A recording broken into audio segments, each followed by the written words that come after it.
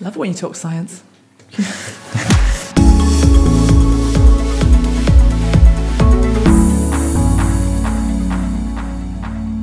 Welcome to the Aesthetics Mastery Show. If you've been listening to us on the Aesthetics Mastery podcast, some of this is going to be quite familiar, but some of it is going to be a whole lot newer and more exciting. We've got a lot of good ideas, which we're going to work through and try out on you guys. So let us know what you think in the comments. But welcome to the inaugural Aesthetics Mastery Show. I'm Dr. Tim Pearce. Hi, I'm Miranda Pearce. And today we've got a couple of interesting things to talk over with you. We're going to do what are the topics we're doing? So we're doing a deep dive on the length of time that you guys have between an occlusion, if you were to cause one, and the actual necrosis. So the amount of time that you've got before the so this is the consequence. critical time to take action and stop your patient getting a scar. It's pretty misunderstood, and I'm going to go into depth on that so that you're empowered to do what you need to do when the time comes. And then we're going to tackle a tricky topic around the death of Caroline Flack, who is, for those of you who aren't in the UK, she's a TV presenter who took her own life last week. And we want to talk about how the learning that we can get from this experience is going to help protect you online, because we know that many of you all of you are business owners who need to get out there and market yourself. And actually, a lot of you aren't doing it because you worry about the kind of hate that she received online. And then there's one other topic, isn't there? No. Welcome to the first inaugural show where we're going to make little mistakes like that. But okay, so what are we talking about first? We're going into vascular occlusion. How long have I got?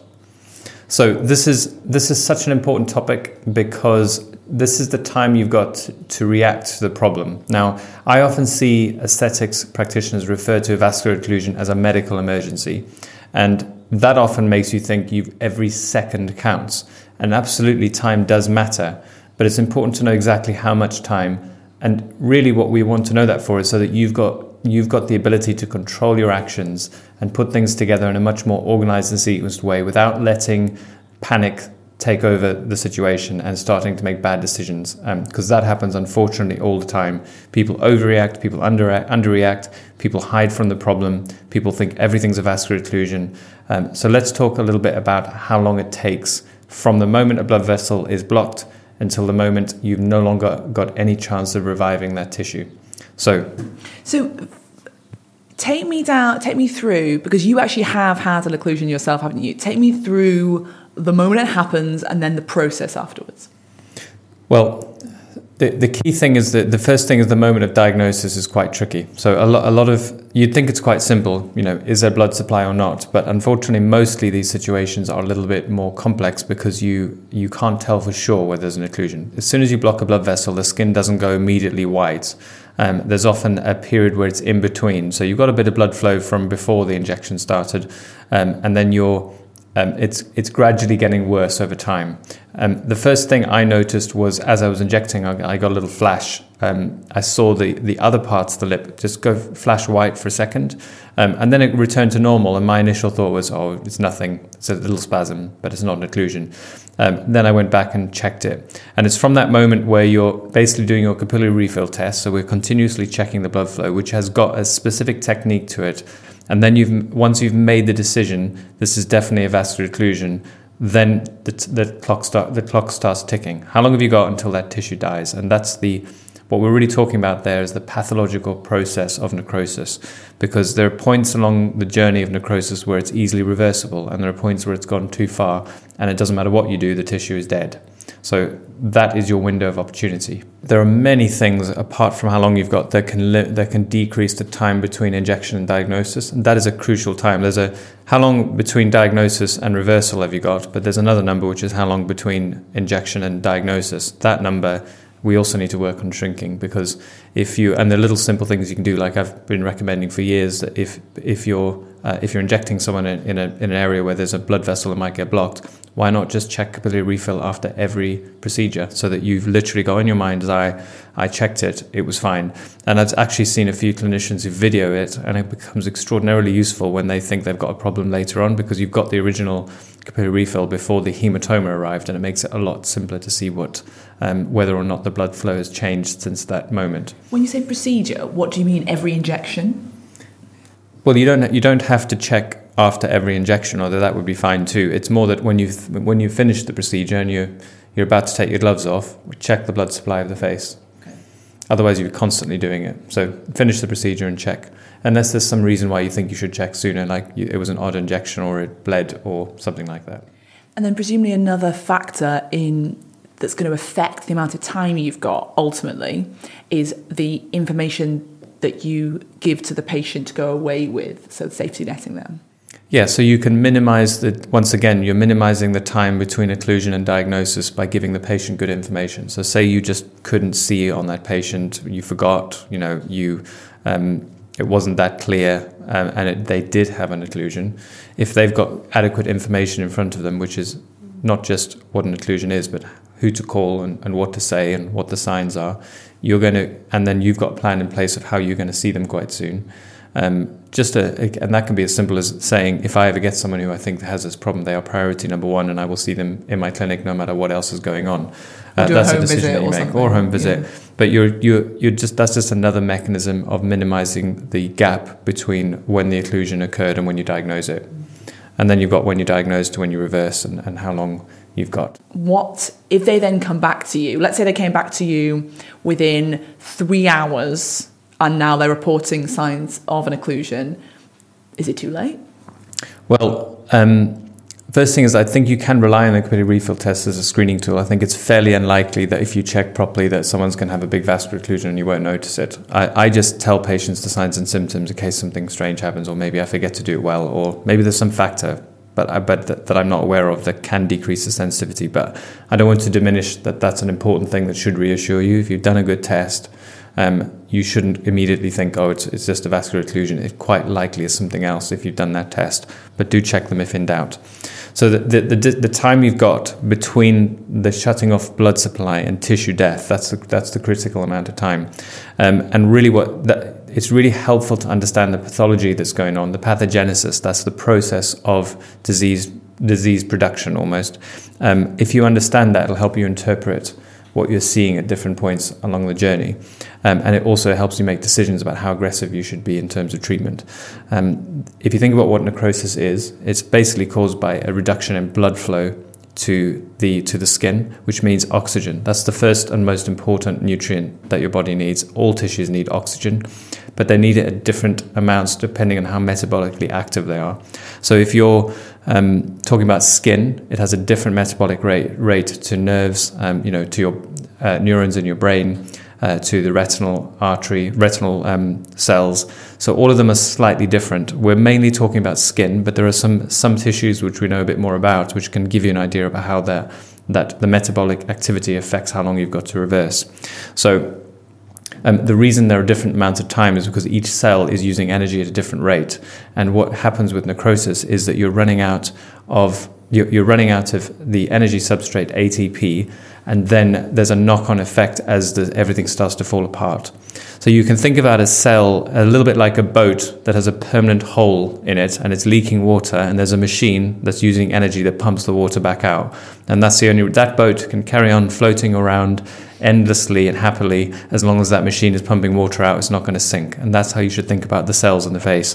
As soon as you shut off the energy supply, what happens to that boat? Well, the water starts to spew in and it's not coming out. That's exactly what happens actually with a cell when the ATP supply drops and the sodium-potassium pump is no longer able to pump sodium out of the cell and potassium in, and it starts to go in the opposite direction, which actually means water starts to flow into the cell. So the first stage of necrosis is that the cell actually starts to swell up, and that's actually easily reversible. If you can get the energy back in, you're not going to have a complete necrosis. It's the first stage of it.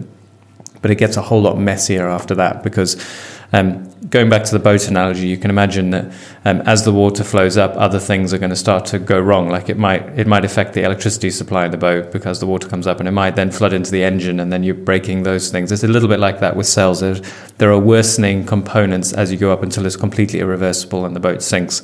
So in terms of the cell, the next thing that happens is there is some anaerobic metabolism, and that means that you're able to use produce some energy without oxygen, but it's really small compared with what you do with oxygen. It's about 5% of what the cell needs, and that just gives you a little bit of breathing space. There's tiny, excuse the pun, there's a tiny bit of time when the cell is able to keep some of the processes going, but it's running out of time. You can't run just on anaerobic activity.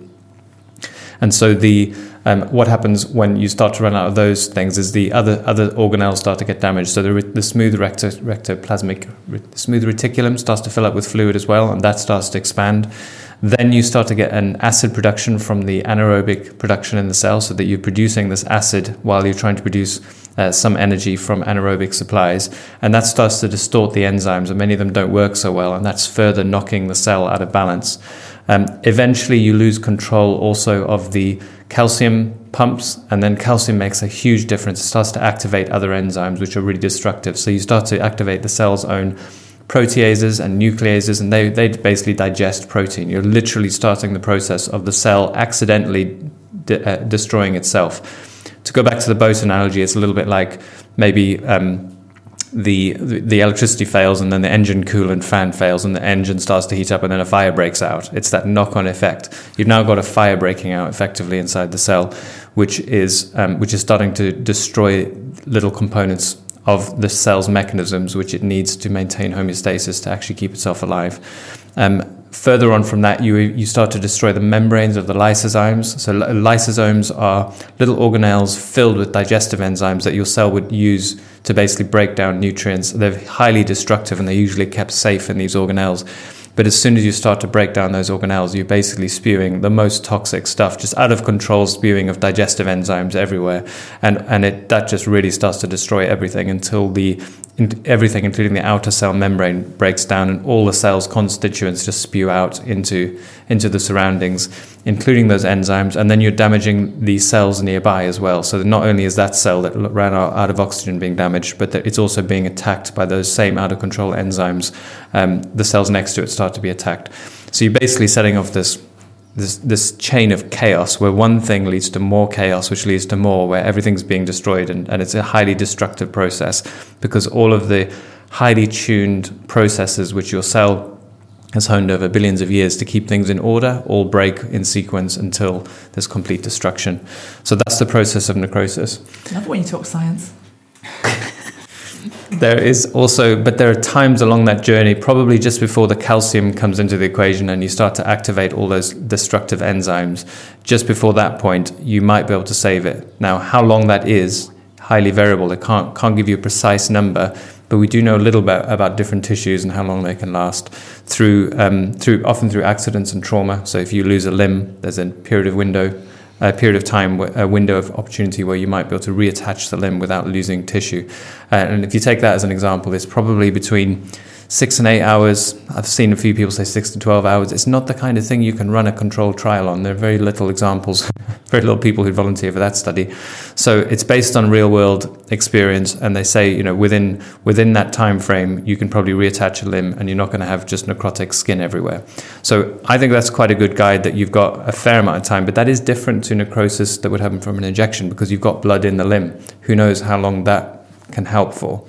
I wouldn't have thought it would play a massive role, but it's one thing that makes it not 100% applicable. But I'm thinking about, let's say that someone watching this has done a lip injection at 8 o'clock at night, for example, and then that person goes home and, maybe they settle down in their pajamas and they don't want to, they're in pain, but they think, I'll just leave it to the morning and see how I feel.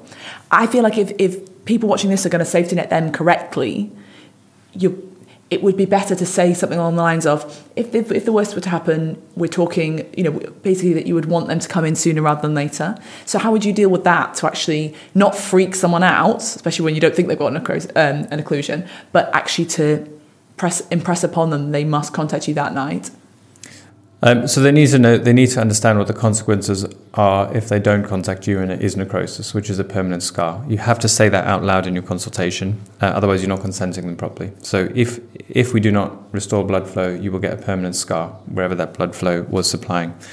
Then within that context, it makes a little bit more sense why you shouldn't dilly-dally. So you've got a limited amount of time, and you give them that length of time, which is a maximum of 8 to 12 hours if it's a complete occlusion. Now it does get more complex, because you never know if it's slightly partial and maybe the cell's been ticking along with a little bit of anaerobic and a tiny bit of oxygen and maybe it's not going to necrose. I don't know. But as I said, the minimum is the focus. I want to see anyone with a suspect occlusion within 2 hours is what I'm aiming for. But I would still really encourage them, if it's gone to 3 hours, not to give up. Let's push it as long as it takes. If you've got pain, if you've got signs of necrosis, they need to be seen. But different tissue, the exact amount of time is hard to pin down. I can tell you a couple of other examples of where necrosis is a bit better known, and it does come from animal studies. Some of them come from human studies. Now, the other situation in medicine where we quite often get necrosis is in skin with bed sores. So if you're sitting on the same point for a long period of time, the reason you get bed sores is because you're not able to get blood flow to that tissue. And the shortest amount of time you can get bed sore is about 2 hours. Now, it's usually a bit longer than that, but if 2 hours, I would say 2 hours is the minimum amount of time I'd expect necrosis to really set in. And a lot of those will heal quite well and they're fairly small. So it's, a complete necrosis or partial, it's hard to say. But 2 hours, if you look at the skin cells in the case of pressure sores. There's also been studies done on animals, fairly awful studies if you're an animal lover, but it does help us navigate this complex world, which is around blood supply to the eye, for example. So they have done experiments on monkeys where they cut off the blood supply to the eye and see at which point, if they then restore the blood flow, does the animal have normal vision again? And that seems to be about 90 minutes. So if you're talking about eyes, you've got a maximum of 90 minutes, and that includes your reversal time. There's not a lot of time, but it does say it's not seconds, it's not minutes even. You're kind of into an hour and a half where you've got some hope of being able to do something. And what was the last one I was going to say? Well, I mean, other situations are heart attacks, strokes. That gives you some idea of how the metabolic rate of the cells affect how long you can survive without oxygen. And for example, brains, you've only got a few minutes. If you have a stroke, you're unlikely to completely restore things if you haven't got blood flow back fairly quickly. An hour and a half without blood flow to your brain, it's over for that area of brain. So all tissues are different. 2 hours minimum, but I think the take home for me is 2 hours doesn't mean it's not the same as a cardiac arrest. You've got some time to think, to plan, to do whatever you think is going to make the situation safer, and then to act with being decisive but not being rushed. There is time. It's quite a lot of time to do quite a lot of work, 2 hours. Yeah, but I think it's about sending that patient away by saying, if this does happen, I would want to be seeing you within 2 hours. And that's not a scary thing to say. It's actually quite commanding. If I was on the other end of that, I'd be like, okay, fair enough. Yeah. And then I'd know what to look out for. Fab. Okay. Thank you so much. It's a tricky topic, but it's something that I think will certainly empower people watching to know how long they've got. Yeah. Okay, let's move on to our next topic, which we want this feature to be responding to what's out there in the news almost, and particularly in social media, the kinds of things that you guys are talking about. So we'll keep an eye out, but if there's anything that you think is worthy of us tackling, then please do let us know in the comments or hit me up on social media, Miranda Pierce. So, terrible news. Last Saturday, we found out that Caroline Flack, who, for those of you who don't know, she was most famously a TV presenter on a show called Love Island, which is very cherished in England, and it's a reality TV show. And she was a woman, 40, the way that she was received publicly was she was kind of seen as like a kind of fun, party girl, bit of a rebel, but the girl next door as well. So very relatable and gorgeous and just, someone you could have a drink with on a Friday night. And that was her persona. But then more recently, just before Christmas, I believe, she got embroiled in a tricky situation where she's been accused of hitting her partner over the head with a lamp. And she denied it, and she went to an initial court hearing where she pleaded not guilty. And then she was due in a few weeks' time, I think, to go back and face the court on that accusation. And I actually think she was still with her partner, so it was all a bit of a messy, tricky situation. Anyway, the main thing about the Caroline Flack story and the lesson that we're all taking from it, and we want to dive into that and discuss it, what everyone is saying on social media about what happened to Caroline Flack because she took her own life is that she had received so much hate on social media about the apparent abuse of her partner. So everyone's saying, she she maybe did something terrible. We don't know whether she did it, but, you know, we as humans should give each other chances. We shouldn't go after each other. And as a result, people are drawing, I think, the conclusion that actually social media is a terrible place, and that, you know, everyone's horrible, and, you know, that essentially the baddies out there killed her, and therefore our society, you know, is going to hell in a handcart. And that specifically what I'm interested to talk to you about, Tim, is guys watching this here are vast majority single-handed people working in business, estheticians working in business. And you guys, in my opinion, need to get out there in social media. But if you're scared that you're going to get hate because someone on a buy and sell group or something like that is going to say that the lips you posted are gross and women shouldn't have that in their lips anyway, and you're a bad person and whatever, if that's going to stop you marketing, then that's a really bad thing. So if that's the lesson that's drawn from her death, I think that would be really, really unfortunate. And I would love us to kind of talk through how we can bolster ourselves as business people so we don't fear social media.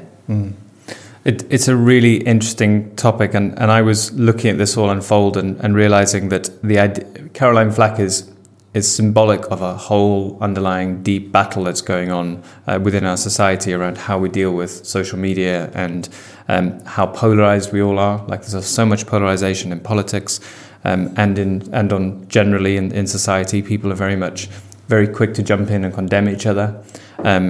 We feel somehow vindicated to go and set someone straight when we see them wrong on social media. And then that's what we all have to deal with, which is each person has their own rules for survival in life, their own way of understanding the world. And if they see someone else who doesn't fit in with that, they'll often go and attack them.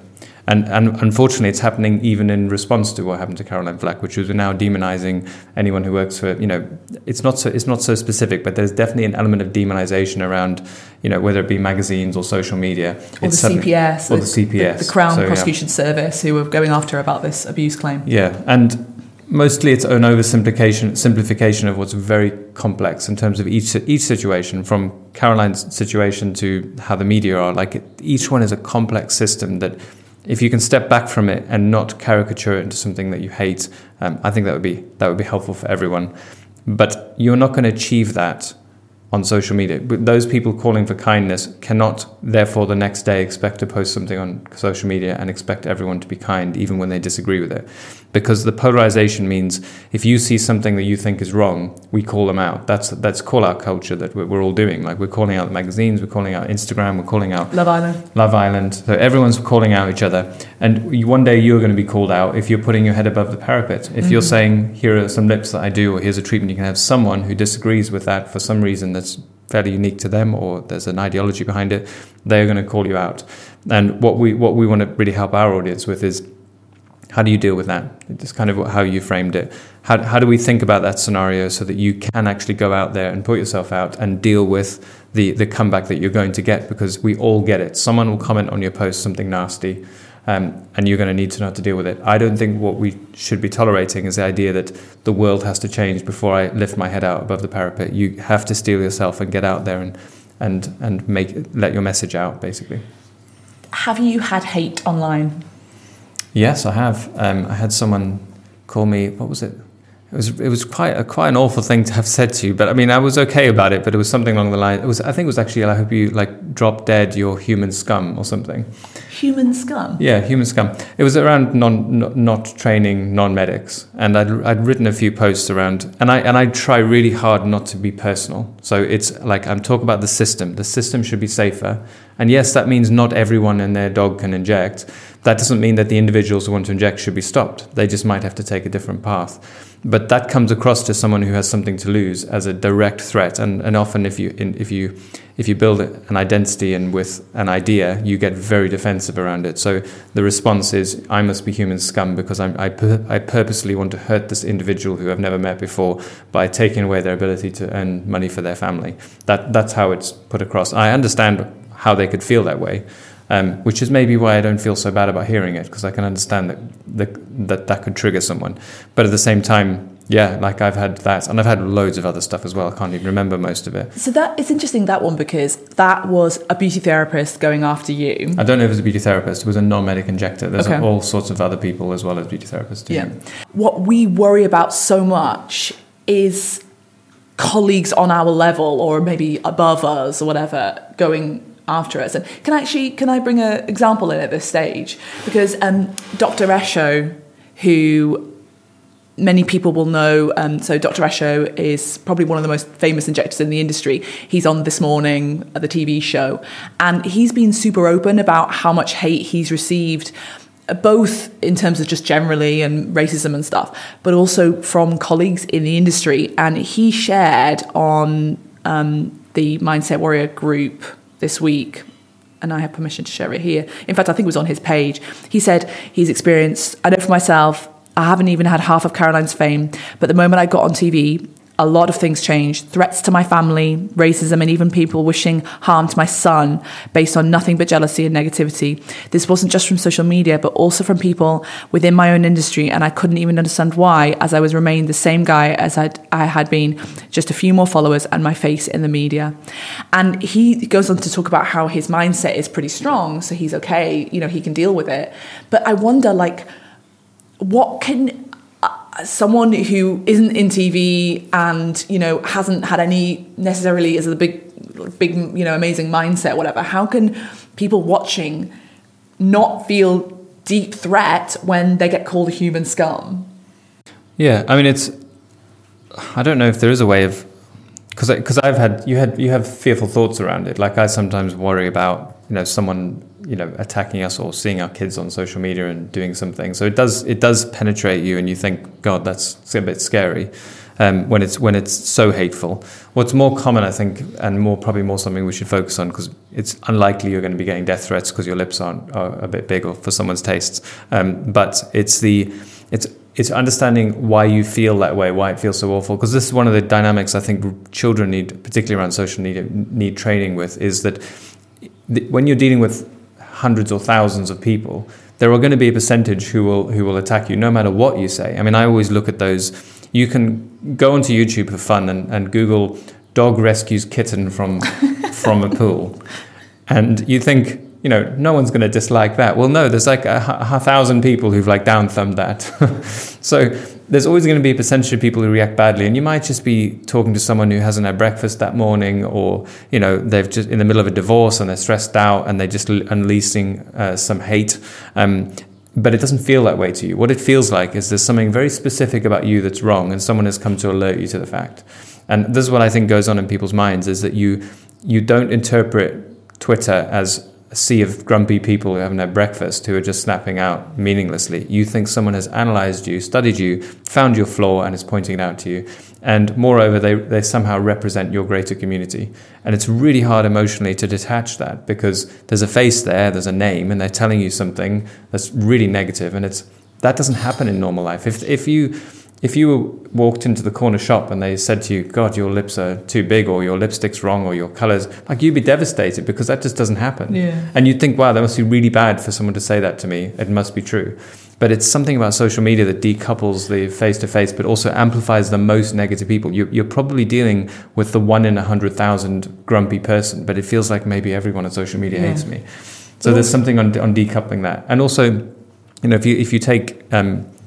people catastrophize these things. So even Caroline's really sad cases, who knows what was going through her mind, but there might have been all sorts of very awful stories of, I'll never get through this, it'll never be over, my whole career is ruined, which probably if you were in a more calm state of mind, you might think that's probably not true, that there is a way to come over it, and people do survive all sorts of things and recover from all sorts of tragedies. So it may not be true, but you get triggered and you can spin off, and you can live in that world of the worst case scenario versus yesterday's news, which is unfortunately what most of these things become.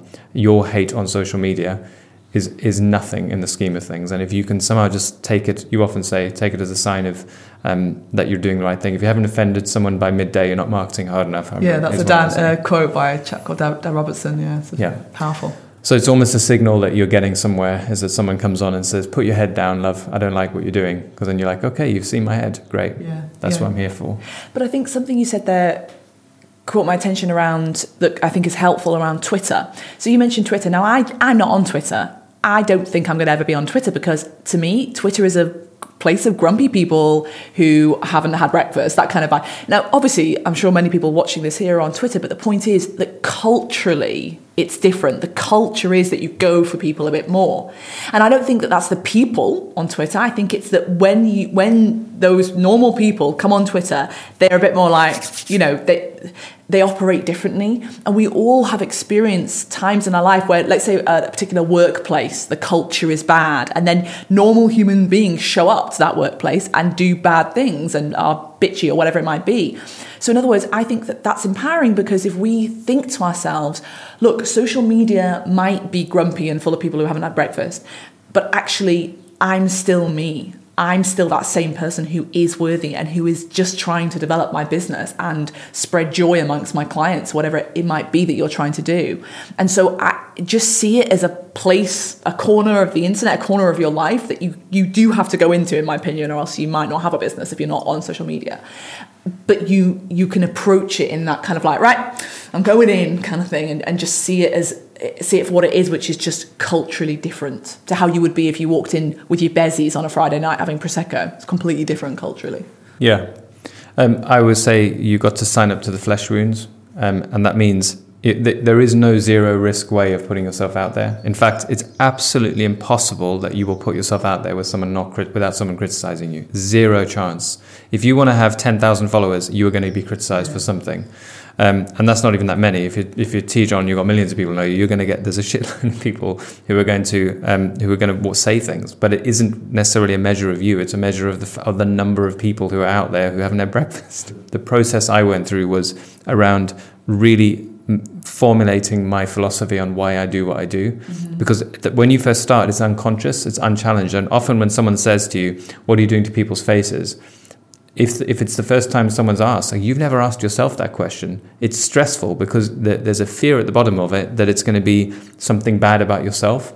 So you need to thrash out, why are you doing what you're doing? What is your intent for the people that you treat? How are you hoping it's going to affect them? How is your work making sure that you achieve those goals that are worth achieving for them?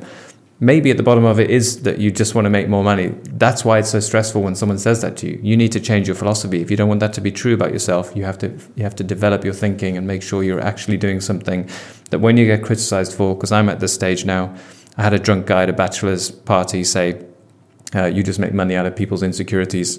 And I didn't care at all because I've thought about it so long. I know why I do what I do. I know the difference it makes. I don't care about some drunk guy at a party. He's clueless. All he did to me was reveal that he doesn't know what I do. Yeah. And I wasn't like that at the beginning. At the beginning, it hurts and you question yourself. And we've talked openly about family members who've written to us saying, you're doing something wrong here. And when we first got that, it was stressful. Mm-hmm. It was really different to how it is now. Now it's like, okay, thanks. See you later. Yeah. But Brené Brown talks about she has a gorgeous concept, which is that she only takes criticism from people who are in the arena doing what she's doing. So the arena being like the gladiatorial arena, like we're in the arena now, like this is our first YouTube show. Like there's some level of emotional risk here. And if someone thinks it's rubbish and they down thumb it, I'm not going to let that affect me unless they've got a YouTube show talking about, risky topics and aesthetics and all of that. And so she says, don't let the people in the cheap seats, have an opinion about you in the arena. And the other thing that I want to say is that let's talk about your clients. Like if you get hate online, you need to, let's say that you put a post up on a buy and sell group or something of some before and after lips. If, John from Southampton comes on and says, those lips are ugly. That's a human being. You need to defend that person graciously, of course. But we're talking about the practitioners, then the haters are just talking about aesthetics. What about the patients? What about these people, who need what we've got to give them? Those people need defending. Those are the people who are, I think, on the front row seats. I care what they think. But I'm not going to, the people, John from Southampton is very much in the cheap seats. I don't care what he thinks. And people need to get to that point so that they are emboldened. And then when the hate does come, because it will, you'll be ready. It's funny, I was thinking as you said that there are a lot of, particularly there's this idea of feminine empowerment. There are a lot of people who are defending the idea of feminine empowerment by telling other women what to do.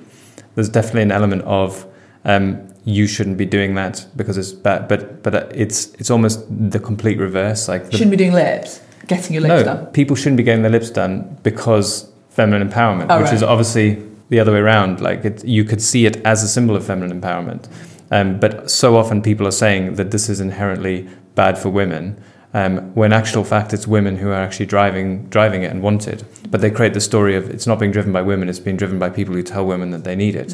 Which if you talk to most women, all of them say the same thing. I'm not doing this for anyone else, I'm doing it for me. Yeah. You hear that all the time. Whereas the people who come out and attack will often say these people are being tricked or duped into it. And it's really kind of paternalistic attitude of like, I know how people tick, they don't know themselves, which is something also worth defending. That if you're that's so annoying.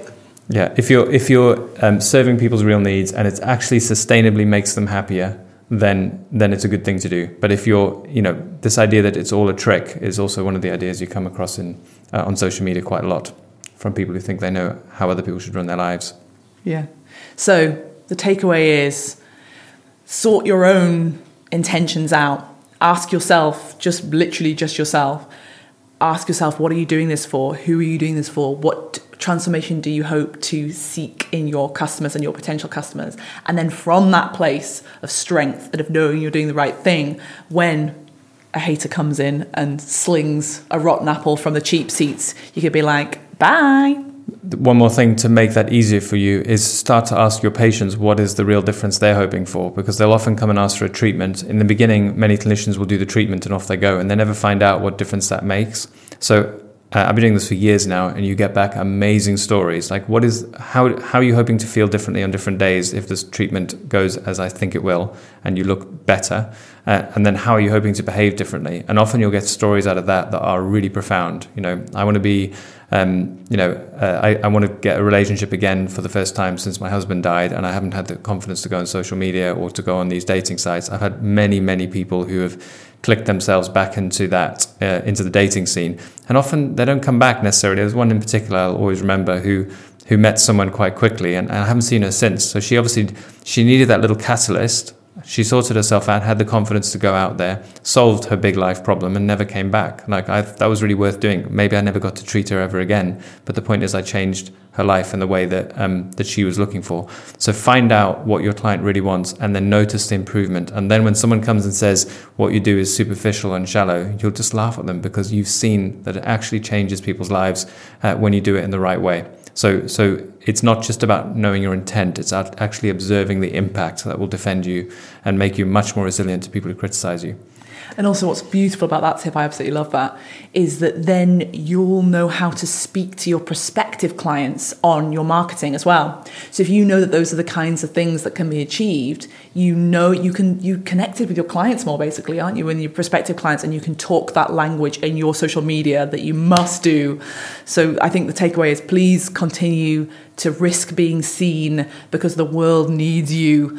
And the tragic death of Caroline, I think, is indicative of someone who it was just too much for her. And actually, I'm in the game of trying to bolster myself so much that when that horrible, horrible moment comes, and someone calls me a human scum or whatever, although you seem to brush it off very well, when that comes, I will be filled up and I'll be ready to take it.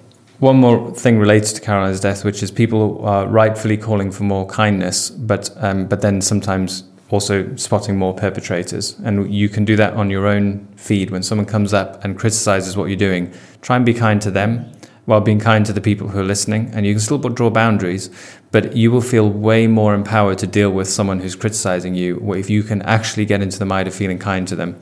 Particularly women. I always think, I have a few clients who've admitted they used to be dead against it and then have realized that they were unhappy with their looks, changed something, and then been really big advocates of it.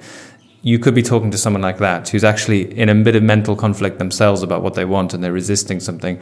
Be really kind to them, understand their position, listen to them, and then state what your position is. You don't have to get defensive back at them. And that's the kindness idea in practice, which is if you're kind to the people you dislike, you end the cycle. Mm-hmm. If you start to make them perpetrators themselves, you're going to propagate more of this issue, which everyone wants to see end. But I don't think we know how to end it because we haven't learned how to be kind to the people we dislike. Well, that's a profound note on which to end it. So guys, we hope you enjoyed our first Aesthetics Mastery show. Please give us any feedback in the comments. Nice or otherwise, we can deal with it. And then we can improve as we go along. Test us with some abuse and we'll see how we'll be kind back. Fab. I hope that's been of some service, and we'll look forward to seeing you next week because we're going to be doing these weekly shows. Please subscribe to Tim's channel and drop us a like if you do like it so we get some good feedback as well. Thank you for watching. Bye-bye.